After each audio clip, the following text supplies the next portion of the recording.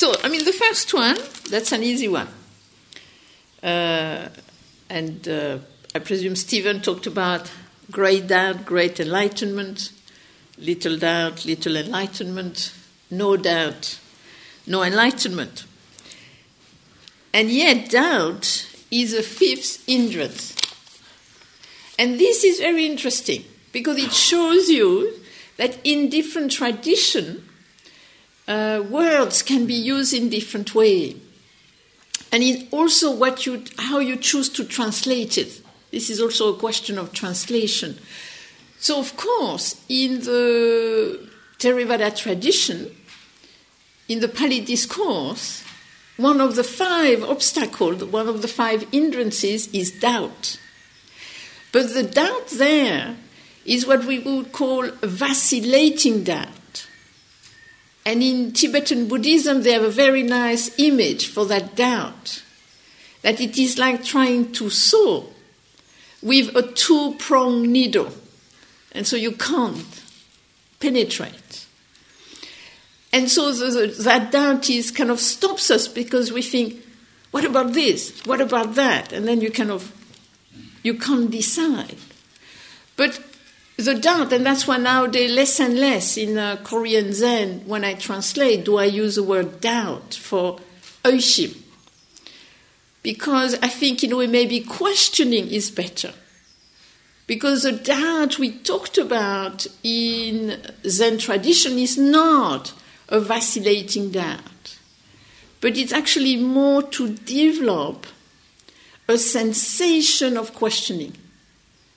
And so maybe one could say great questioning, great enlightenment.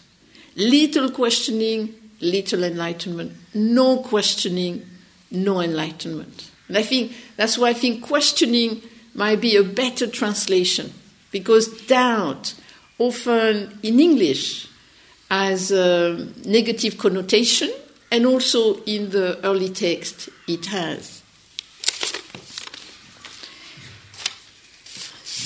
Then there was a question about, is there any way to open to greater realization?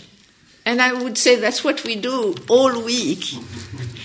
But I think we have to be careful on what I would call the myth of the Big Bang. I think often there is a bit this myth that, we need to put ourselves in a situation where we're going to have a Big Bang experience.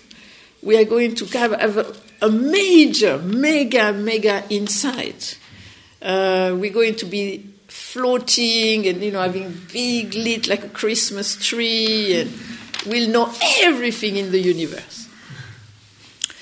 But I think when we come back to what the Buddha says about enlightenment, and what that master said about the Buddha said, enlightenment, awakening. If you really want the final awakening, you can have it. It's very easy.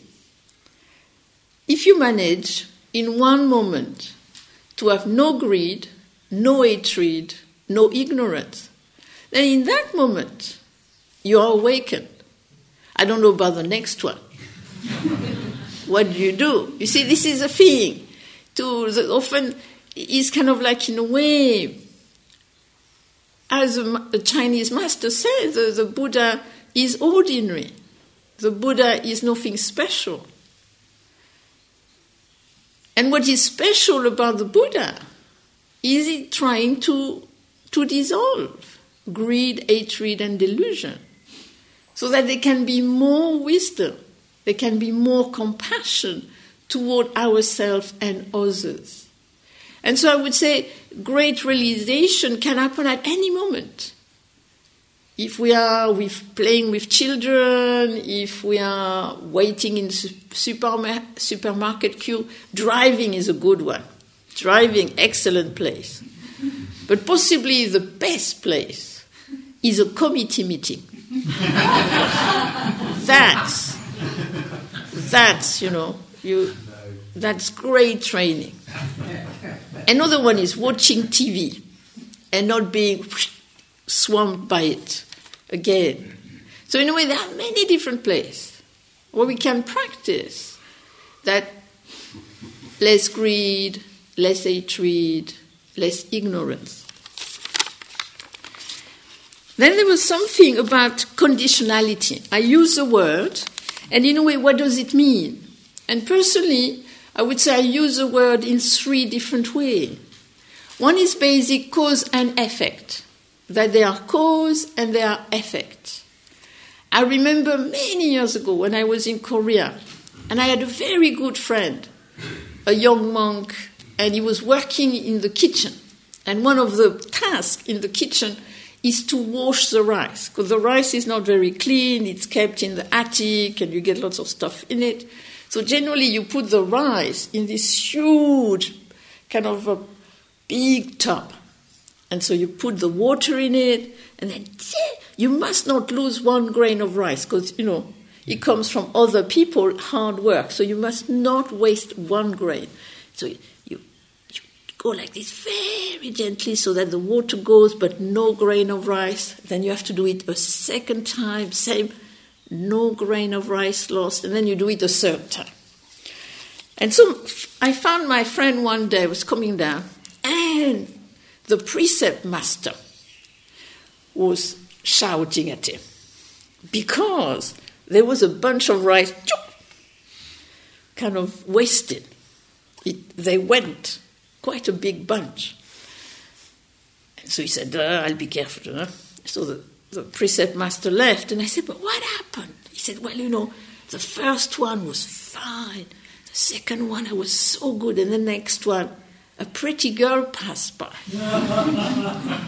Cause and effect. Then I think you have conditionality. The way I look at conditionality is in terms of our own being.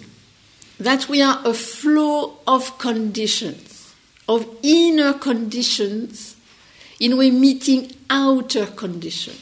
And to me, the path of practice is about discovering all the conditions that forms us. And I would say very much the path of practice as an exploration, discovering more and more the inner conditions that makes us, and also the interaction with the outer condition, which influence us so much. So that the practice is not to be above condition floating on our little spiritual cloud, but to really, in a way, go inside the inner and outer conditions and kind of have a greater wisdom about what's going on and how they interact. And within that, the third meaning, the way I would use it, it's in terms of conditions. When I talk of condition, is not in a psychological, historical way, but more you feel something in this moment. What are the conditions that you can recognize? And if you want to go a little backward, I would go a week, a month at the most, but generally trying to be more aware of the conditions. And one of the conditions that I found we have to consider more is tiredness. That actually we can become very irritable if we are tired. And so by the time we got into the irritation, we think it's because of the other person or it's because of us. But generally it is because we are tired. And so if we learn to recognize tiredness, then we can go and rest instead of becoming irritable and then looking for somebody to be irritated with. So that I think it's important to see the conditions. What conditions what? And how can I creatively engage with those conditions? And then I just got a new one this very minute. And this is about not self and about needing to be a self before dismantling the self. Okay. This, I presume, is from my good friend, Mark Epstein, Going on Being. Personally, I think we have to be careful with this word self, because we have so many ideas about it. And often we call it the ego. As soon as we say the ego, it's like there is this bad guy somewhere. You know, there is this kind of the ego is a... But the ego just means I in Latin, nothing else. Self and not self. To me, I think we have to be careful, because we have this word, not self or no self, and we think there is nothing. Again, it's back to how we use language, how we fix language. So we think, in a way, we need to sit in meditation and then we need to dissolve, we need to not be who we are. But one thing I saw very clearly when I was in Korea is that the more people meditated, the more they were who they were, and quite different from each other. But what was interesting about them is that they were very light. There was a lightness about them. I mean, I have this image of once my teacher. I went walking with him. And when we came back, we were crossing the river on stones. So I passed first, and then I turned to look at him. And he was, 75 years old, and suddenly it was like, choop, choop. And he was so light. And there was this lightness about him. So I think we have to be careful about this not self, that we have to get rid of something. I don't think that's what not self is about. Not self is more understanding the flow of conditions. So personally, the debate about having a self or not self, building the self or not, personally I think, in a way, I would say it's nearly the wrong debate. To me, it's more about what is your flow of conditions? How do you feel about yourself in different conditions? And what is interesting is that in certain conditions, we feel good, we feel stable, we feel strong, we feel confident. And in other conditions, we feel ashamed, we feel frightened, we feel overwhelmed, we feel this is too much. And we are the same person. This is what is interesting. Even a simpler thing, you wake up in the morning, you look at yourself in the mirror and you go, and you really look blurry and kind of, you've aged 10 years and you feel, woo, is this me? And then in the afternoon, suddenly you really feel good. And suddenly you feel full of energy, full of beings. And you look at yourself in the mirror and you look bright. And you think, well, is this the same person? So in a way, there is this self. But this self that we are is more like a flow of conditions. Inner conditions meeting outer conditions. And then I think it's more about what are the inner conditions with the outer condition I can cultivate so that there is more stability and openness. To me, this is what it is about. It's more about stability and openness. How can I feel more stable? And I must say for myself, actually doing the meditation helped me to become much more self-confident, much more trusting in myself. And to me, this comes back to one of the great qualities to cultivate in Zen, in Korean Zen, is great faith.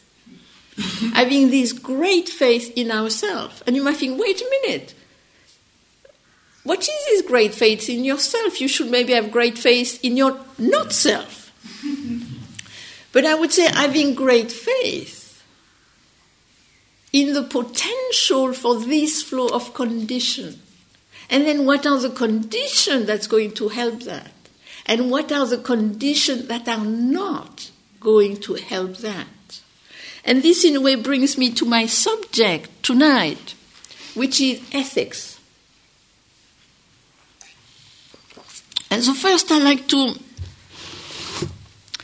read for this quote, which is from the Mirror for Zen Students. It's a bit tough as a quote, so I hope you'll cope. But it's very interesting. It's Master Sosa. He's a great Korean Zen master of many centuries ago.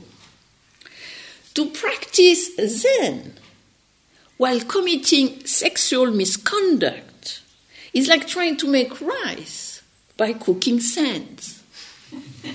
To practice Zen while killing life is like giving a shout while covering one's own ears. To practice Zen while stealing is like hoping the pot that leaks will become full. To practice Zen while telling a lie is like trying to make incense out of shit. These people will only be joining Mara's army, even if they have much wisdom. So, in a way, what he's pointing out, and this is something my teacher, and that's why I was really very always kind of respecting of him, is that he really, one thing he insisted upon again and again and again, we needed to cultivate the three trainings together: ethics, meditation, and wisdom. Meditation on its own was not enough. You can have the greatest meditative experience. It doesn't mean that you will not be a sociopath. You can have the greatest insight. If you don't have any ethics, you might not be a very nice person. So I think it's very important to see that with this Zen practice, although there is a lot of emphasis on meditation and wisdom, it's also very important to cultivate ethics. And so the other quote. So you have Mengshan went to his teacher, Wan Shan. The teacher asked, "Do you have a conviction?" Mengshan said, "Without conviction, I would not have been here." The teacher added, "If you have a solid conviction, you must abide by the precepts. With morality, you are likely to get an excellent result. A practice without the application of the precepts is like building a many-story building on air. Do you abide by the precept?" "I keep the precept," the pupil replied. So in a way, again, we have the intention, but for the intention to really flower, it must be based on this ethical basis. And then, again, you can have the flowering of meditation, and you can have the flowering of wisdom.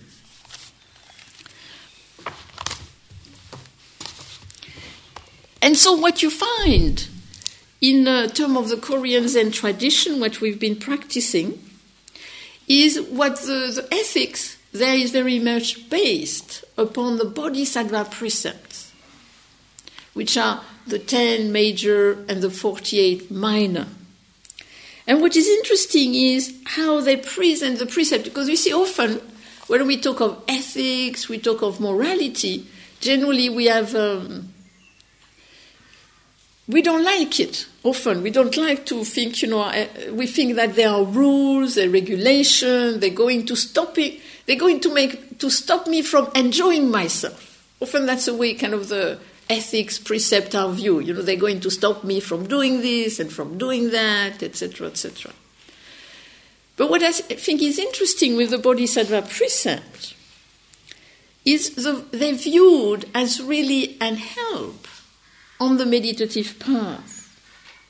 And for example, it said, the ethical precepts are like a brilliant lamp which can disperse the darkness of the night. They are like a most precious mirror which is able to reflect the Dharma in its entirety. So in a way, it's not rules and regulation for their own sake, but the Bodhisattva precept is actually in order to help us to awaken. Bodhisattva means to look for awakening, to aspire to awakening. They are like a most valuable gems which frees one from poverty and endows one with wealth.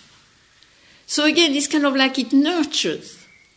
The ethics, the precepts are there to nurture, are there to give us direction, to give us a direction which is going to be beneficial to our practice, to the development of experiential wisdom. Then you have something very interesting in the text. While you are still in good health, you should listen well and make a great effort to realize this goal. You should be cultivating the way of virtue. But why, instead of doing this, do you just calmly wait for old age to arrive? What is it that you intend to enjoy then? Today is already passing quickly by. In the same way, is your very life on the way to destruction. We are like fish in a rapidly diminishing pool of water. What kind of happiness is awaiting us? It's a bit. But basically, it's saying don't wait for your old age to be ethical, but do it now, because it is now that it is going to make a difference.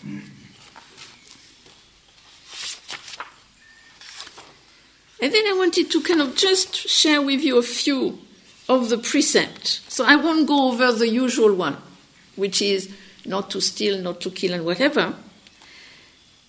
But what is interesting about this precept is that they have a title, and then there is an explanation about how, to me, it's a reflection.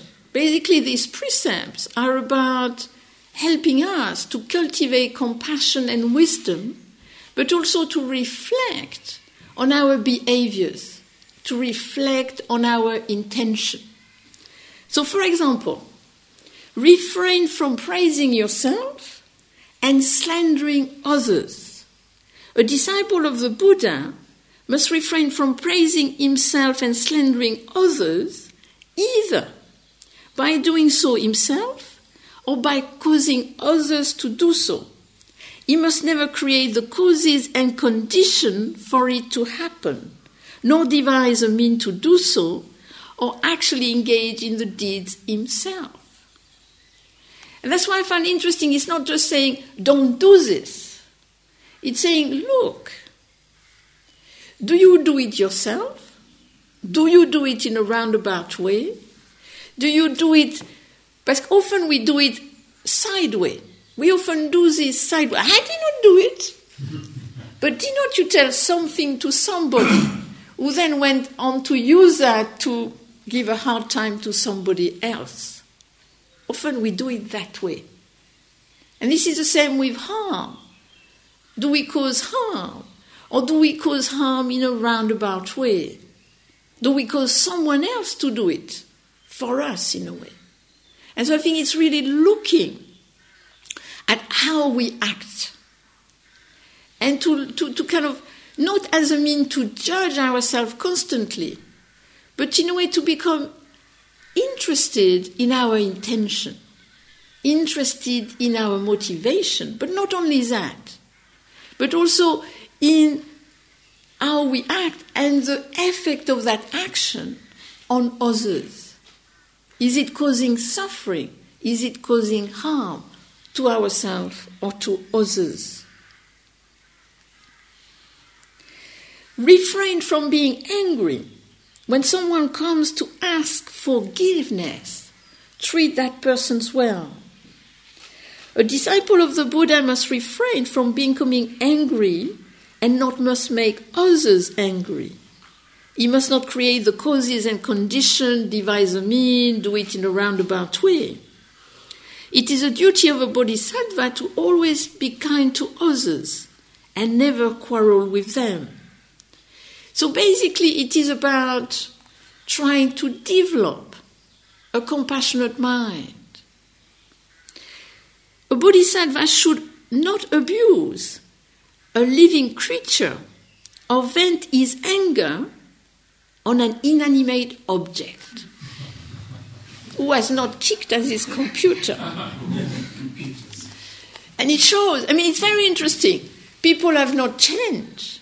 In 800, more than that. Because these precepts were put together in 400 AD. And so, many, many centuries ago. And we still do this. We abuse creature. What we do nowadays is service industry. Somebody phone you. Do you want double glazing? And how are we? Not again. Or, no, thank you. Or if you're trying to reach the helpline with your internet service, wait, and then when you get them, they tell you to do exactly the thing they told you, which did not work. Are you compassionate and calm? Or not? So, it's kind of looking. And it doesn't mean that we have to be perfect all the time. What is interesting with this precept is that actually people take them again and again. The monks and the nuns, they take them at least once a month. And the lay people, they take them every year. So the precepts are not seen as sacred for all time, but they're seen as intention. They're seen as aspiration. And so you have to kind of read them again regularly to remind you of what you aspire to, even if you cannot do it all the time. Then another one, which is interesting, do not light destructive fires. A son or daughter of the Buddha must not, with evil intent, set fire to mountain, plains, meadow, from the 4th to the 9th month. Other people's houses, city, temples, fields, forests, goods belonging to a spirit or any public property. He must not intentionally burn any living creature. And what I like about this is, again, it's kind of looking at the harm one might cause. Because basically they're saying you can burn the field in winter because nothing is really living. Because sometimes they do this to have better compost, that things grow better. But don't do it when they are alive, which is from about generally April to about November. So it's kind of, in a way, being aware also. The precepts are not just for ourselves and just for human beings, but they're also for everything that is alive. So that, in a way, the awareness of the precept, the practice, goes beyond just ourselves, just the human people, but also brings in the whole environment. And the last one I wanted to read is just to show you that generally precepts are generally within certain time. So you have many different precepts here, and some of them are applicable to us now. Don't kick an inanimate object. Don't abuse creatures. And then other are really to the time and place. And so to me, I see more this precept as an inspiration to think about what would be the precept relevant to us right now, in our time. What are our ethical challenge now? What is it we need to reflect upon in those terms? Because this one is do not hold an unwholesome occupation. A disciple of the Buddha must not, with evil intention and for the sake of gain. So again, you can see intentionality.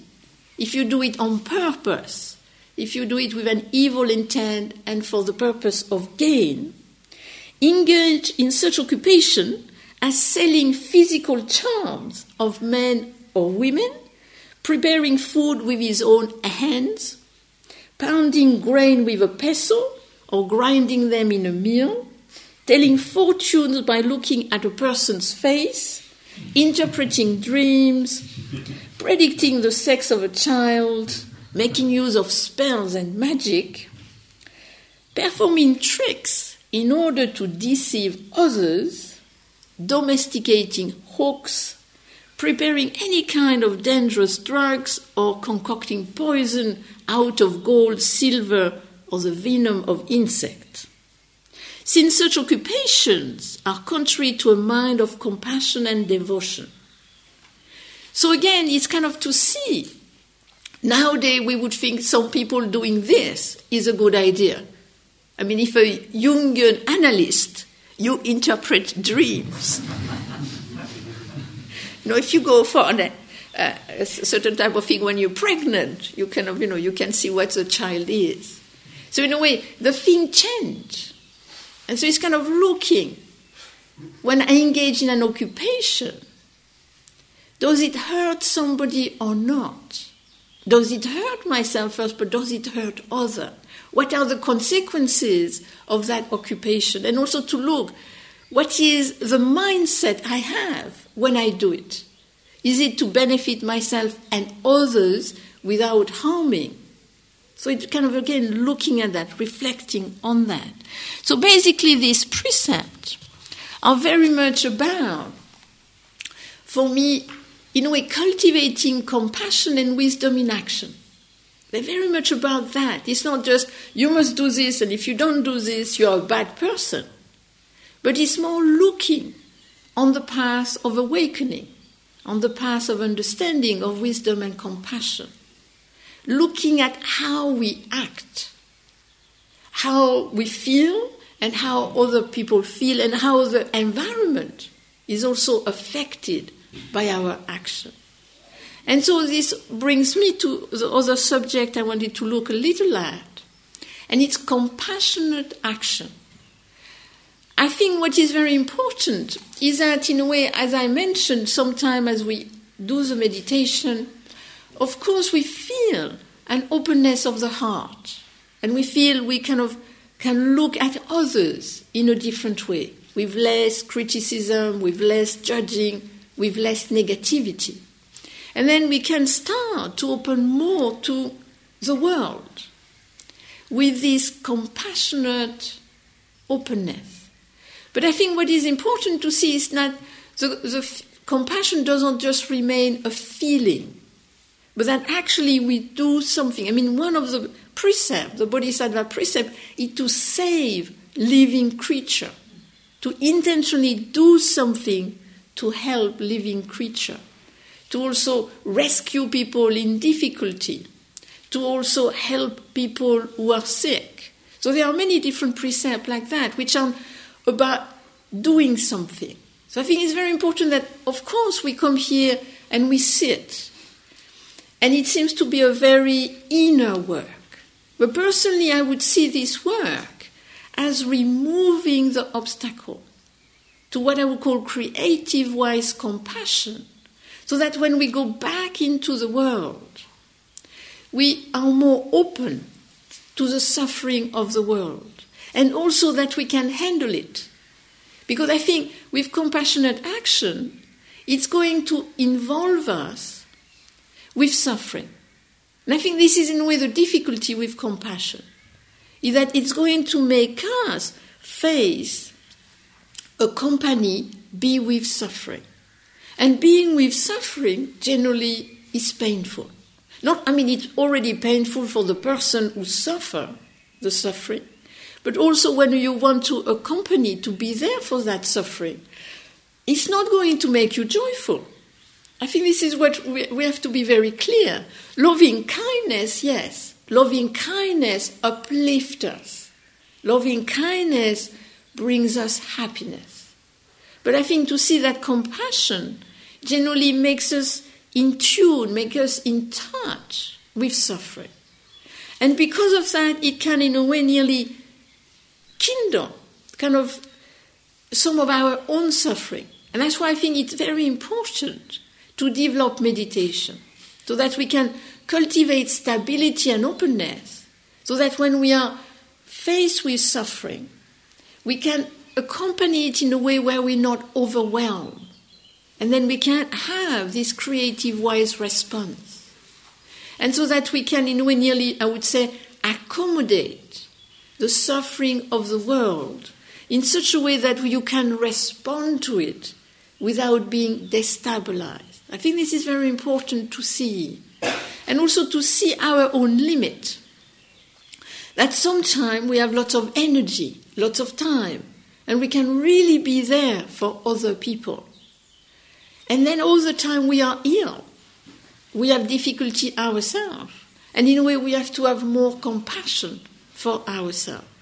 So I think we have to see that we have limit of time and energy and of course finances.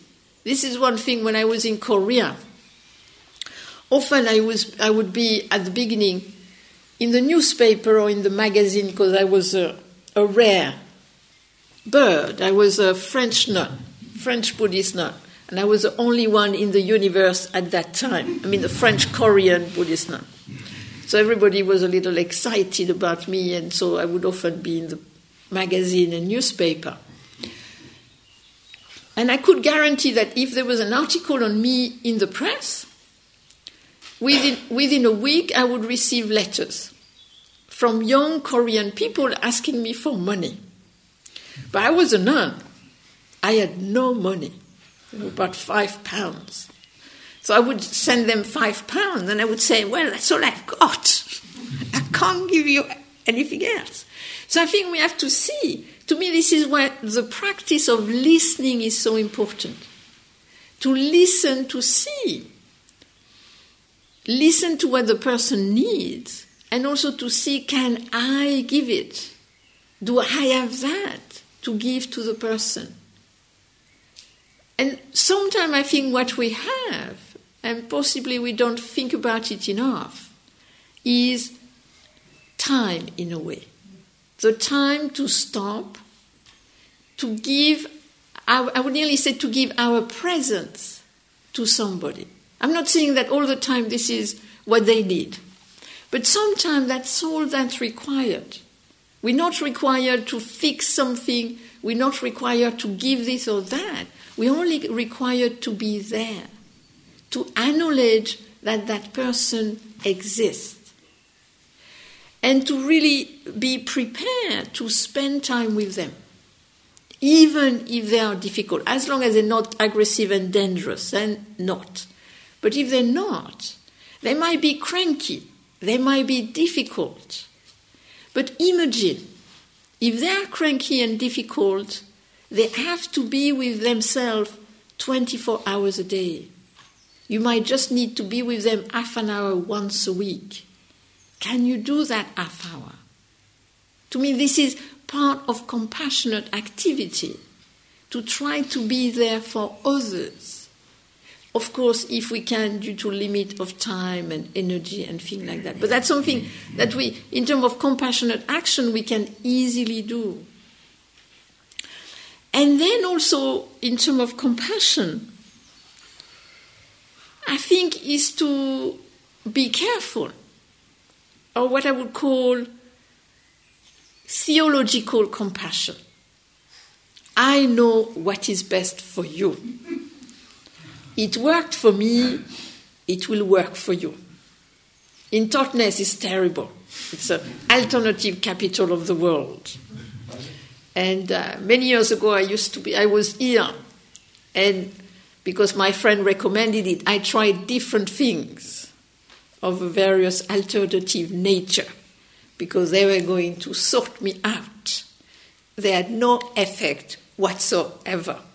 So after a while, I stopped telling them I was ill because I thought they were going to send me to another person with no effect on me. But it's kind of to be careful there, again, to listen. I think to me this is one, in compassion, this is the most important, to listen. What is it they really want? What is it they really need? Can I give it? And to try to listen to where they are at and not where I am at and I want them to be. Because that's another difficulty with compassionate action, is nowadays we are very modern. And so we want result. So I want to be compassionate, but chop, chop, chop. It must have definite result. And this is tricky. This is tricky. Definite result. Sometimes you give and it ends up in a weird place. And the result is not the result you want. But that's the way it goes. I think we have to be careful there. I mean, of course, we don't want it to be having too weird an effect. But I think my teacher used to say that when we give, we need to give without expectation. And he used to say you need to give as if you would give a dirty mop. If you gave somebody a dirty mop, you would not expect too great things from them, thinking, I give them that, I'm going to get this back, or they'll do this with it or not. You just give it. No expectation. I think, in a way, to me, this is also one of the root of compassionate action, is that we do it to the best of our ability. We try to, of course, have the best of intention and to be careful with the expectation we have about the other person, that at least they say thank you. That's an interesting one. I did this for them. They did not even say thank you. This is not selflessness. And so in a way, is to personally, I think, in terms of compassionate action, again, to bring the awareness, to see what happens. Sometimes you get it right, sometimes you get it wrong, and to really learn from it. Many years ago, this is one of my great lessons in creative wise compassion. Somebody came to me and she said, I'm in great difficulty, I really don't like my husband, and I have a lover, and I have 2 young children, and I want to drop my husband and leave the children to go to live with the lover, and And me, being very PC and what people say, I said, but don't you think the poor children, shouldn't you try to be able to be with your husband, so for the sake of the children, Very, what I would call theological compassion. And so she said, right. And then I did not see her for 6 months. And then she came back, and I said, how are you now? What's happening? She said, I went back, I could only stand it for 2 weeks. I left the husband, went to live with the lover, and I'm trying to find a different way to be with my children. I thought, that taught me a lesson. That in a way to really be with the person where they were at, and to really listen to them where they were, instead of, in a way, me having idea about, the latest research say that this is like that, you should do this, you should do that. But to me, this is in a way the heart of compassion, that listening and that really responding in the moment, having the patience to listen, and also having the patience to listen, to take the time for one's own response. So that's what I wanted to say today. Are there any questions or comments? I've got a question again. With the ethics, it seems like there's two ways of doing it. Reading about the precepts and then using your intellect to interpret them and see where you're applying or not applying them, and then making an effort and using discipline to try and do that. Or there's trying to be really, really mindful all of the time, and then trying to feel when you're doing something that is unethical. Is that both, like, which of those ways? You see, personally, I would say in terms of the precept, personally, I mean, because I was in Korea and I'm really interested into ethics. So I have read many different texts about the ethics and outside of the Bodhisattva precept, which I think is interesting, though I would have lots of... if I was giving a talk just about the text, I would say it's a very problematic text. Some of the precepts are fantastic, and I would say about, on the 58, I would say 20 are relatively relevant to us. Then you have a few who are a bit weird, really weird. Some where you can see they're very dogmatic, and actually they seem to be in contradiction with what they're kind of trying to prove. So I think when one reads a text, one has to very much see the condition in which it arose. And I think one has to use our own judgment of being people of our time. And so to see that in any text you read, religious text you read, you always have a part which is dogmatic. Personally, generally, I leave that aside. I generally don't need to buy the dogmatism in 400 AD. 400 AD. I mean, they had their thing at the time. I can see why they're saying this and that, but this is not my problematic now. So then I would kind of look at the kind of like the spirit. To me, what is interesting is the spirit of it. Also to see how people in those days thought about it and how things have not changed much at one level. At one level is still people are confronted by the same thing. So I would kind of see it more as I would say kind of research material about how society works, about how religion think about ethics and precept. And then in terms of what we do, I would go for the second method, which is a mindfulness, with, of course, the intention of compassionate and wisdom. I would say yes, that because in a way to just follow the precept, I think is too small, is too limited, because it's only look at certain little angles. So I think it's kind of taking the spirit of the precepts, which is about wisdom and compassion, and then technically how to do it, as you said, is to be mindful, to look, what is my intention here? Self-centered or not? What is the result? What happened? What is the cause? What is the effect? So I would say mindfulness is the key. Of course, mindfulness is a key. But you need the precept to begin with. Well, I think the intention to be ethical, the exact precept, I think we have to be careful not to get bogged down, to kind of think this is a grid and must apply the grid to my life. That doesn't work that way. But you can, in a way, be inspired by, to me, when I read the precept, that it be this text, or if I read the other text I like very much, the Sigalavaka Sutta from the Pali text, what inspires me is actually the frailty of human beings. They don't change. And so when I see that, I see ethics is a very common thing, in a way. I mean, the basic message is, do not harm. I mean, this is a basic thing. And then you have to look, because again, with ethics, it can be looked in so many different ways. They say, do not steal.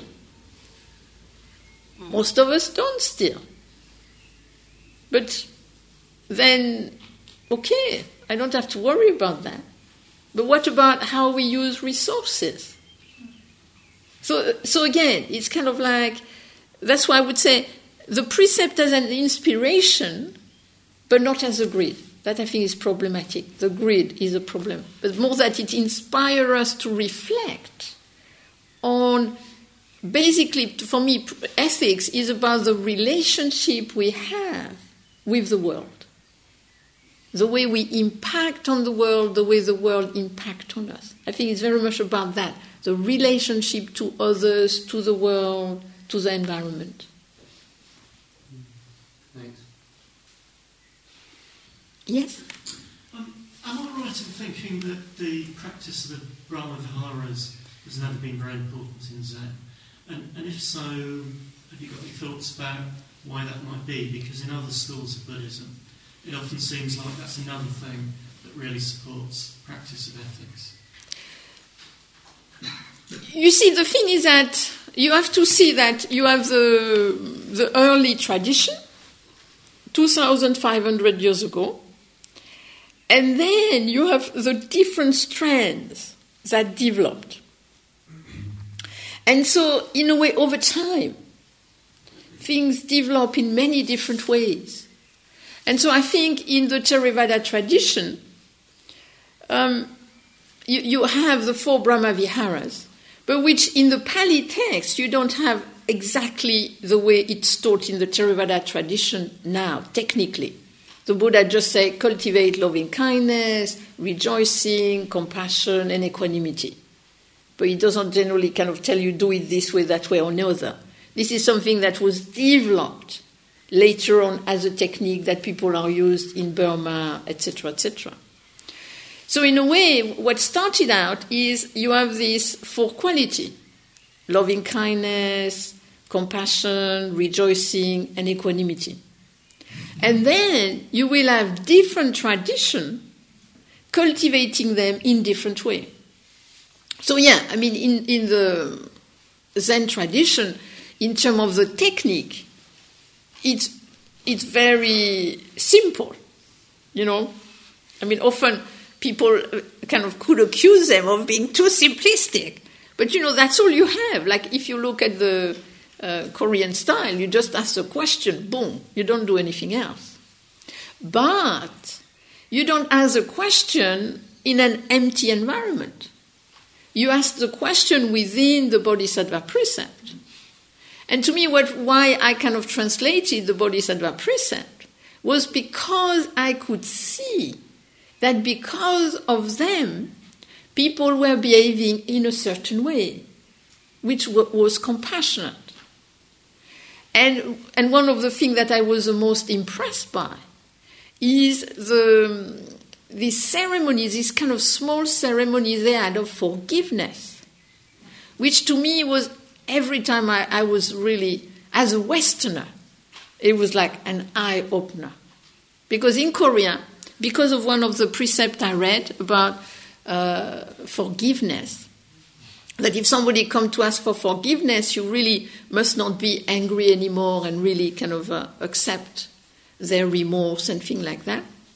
And from that, they devise a technique you don't find anywhere else. And the technique is that if you made a mistake, you go to somebody with a little higher up, you bow 3 times, and you say, I made a mistake. And then it's finished. They will never, ever mention it again. This is it. But I find that in the West, we forgive, but we don't forget. And so generally we serve it later on. And to me, we were flabbergasted. We thought, but how can they forgive and not, what about this, what about that? To me, this was something which was quite amazing. The fact that they could just, okay, you see that you made a mistake, you intend not to do it again, fair enough. Let's start afresh. So in a way, it's kind of like, to me there, it's very compassionate, actually. And also in there is loving kindness and also equanimity in being able to do that. So then Stephen already mentioned the 4 vows, And what is interesting here, you have a text. Here you have one of the precepts, is to save living creature. which means that generally people will go to markets and buy live animals and then release them in nature. And then, of course, the merchant will get them again and sell them again. But commerce, that's commerce for you. But this was a thing that people really took seriously. So seriously that when people went to China in the 1800s, there would be huge kind of zoo-like place for animal in retirement around the monastery. Think for the cows, think for the horse, for the fish, for the birds, because they were really living the precepts. So, to me, in a way, it's different tradition will find different way to cultivate the 4 Brahma Viharas. So they might not cultivate them in meditation per se, but they will cultivate them in their life. And I think it's always for us to see that we have these 3 training, ethics, meditation, and wisdom. And then it's back to what you are saying. There is different technique of going about doing that. And so I think often in other tradition than the Theravada tradition, the 4 Brahma Viharas will be in ethics. Or sometimes it also will be in wisdom. It just depends. But you will find them, but they will be there, but in a different way.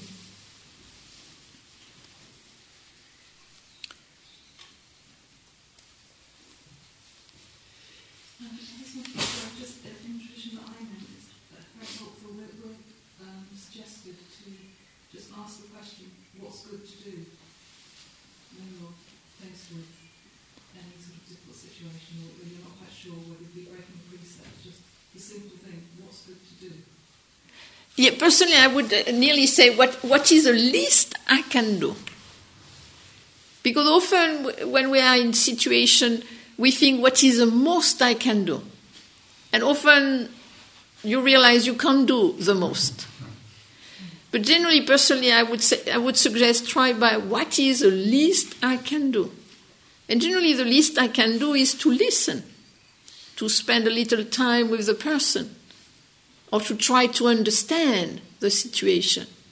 So no, I would say it's kind of like in that moment, what can I do in that moment? Not in the past, not forever after, but as you say, what is it I can do right now? What is in my possibility to do right now? Knowing what I know in my limited knowledge, because sometimes we don't know everything. Then if we know something more, we might then do something, because then we have more information or more possibility. Yes? How far is it possible to reconcile the Buddhist idea of sort of your action being relative to the situation, not being absolute, and compassion for all things, and also sort of being part of let's say, a campaign movement in which there are small-scale suffering, individual people are damaged, but there is a greater good. I mean, I don't know, you're part of an airport protest, say, and some people can't get on holiday, or you're part of some, like, Peter Tatchell outing the gay bishops because they were being homophobic or something like that. Can you reconcile that with Buddhist ethics? Well, you see, ethics is always challenging. Because this ethics is not rule and regulation, is what I would call situational ethics. So you're responding to the situation at any given time.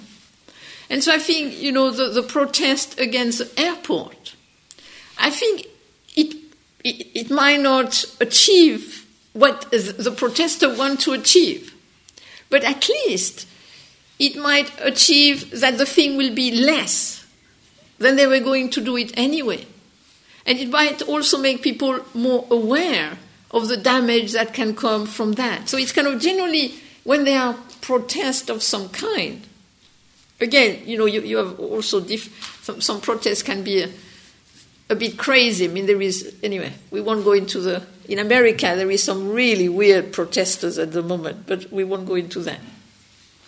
But I think if we kind of look in something which is relatively reasonable, I think often the protest can either make us aware of the larger picture, because then we realize, okay, we go on holiday, but at the same time we kind of doing damage to the ozone layer, which in the end might be more problematic. So I think, in a way, we might not achieve everything we want to achieve, but at least we would have made people more aware, and we might have made the thing less kind of burgeoning than it could have been. And so it's kind of like, you will not have 100%. I think we have to be careful. It must be 100% right. Sometimes it will be 70% and sometimes 30%. And so we have to see what kind of percentage we can accept. I think often it's that. It's based, in order for me to live, I am going to occupy space. I am going to use energy just for me to survive. And then the question is, what is the limit? I take all the space and forget about everybody else. Or I just take the space, little space, so that other people also can be in the space. So I think it's about that. To me, it's kind of ethics. It's kind of like working with kind of this middle way. Not too much and not too little. And then sometimes it's a little too much, sometimes it might be a little too little, and it's kind of like, it's a bit of a dance, because we never totally know with ethics, We have a good intention, and then we have to see what happens. We don't necessarily know. So I think it's a bit of both, I would say.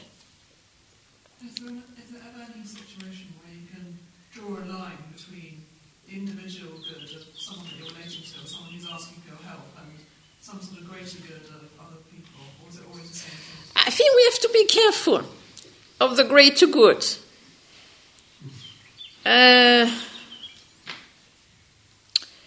Because to me, the question would be, the greater good is based on what? Is it...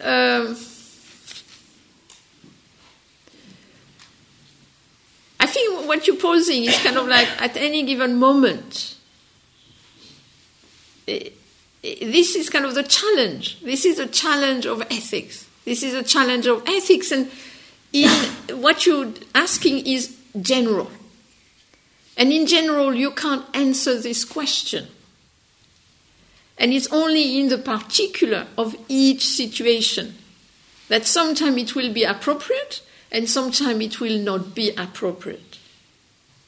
If you think of Pasteur, the guy who did the kind of like the inoculation, actually at the beginning it was dodgy. There was a little boy, and and he kind of did something to the little boy, and the boy had a chance or not to live, It was not Pasteur who was going to die, it was a little boy. And it worked. So, he nearly killed the little boy for the greater good of many people who were saved afterwards. So it's kind of, it's very difficult. So I think you have to take them case by case and then see, what is a notion?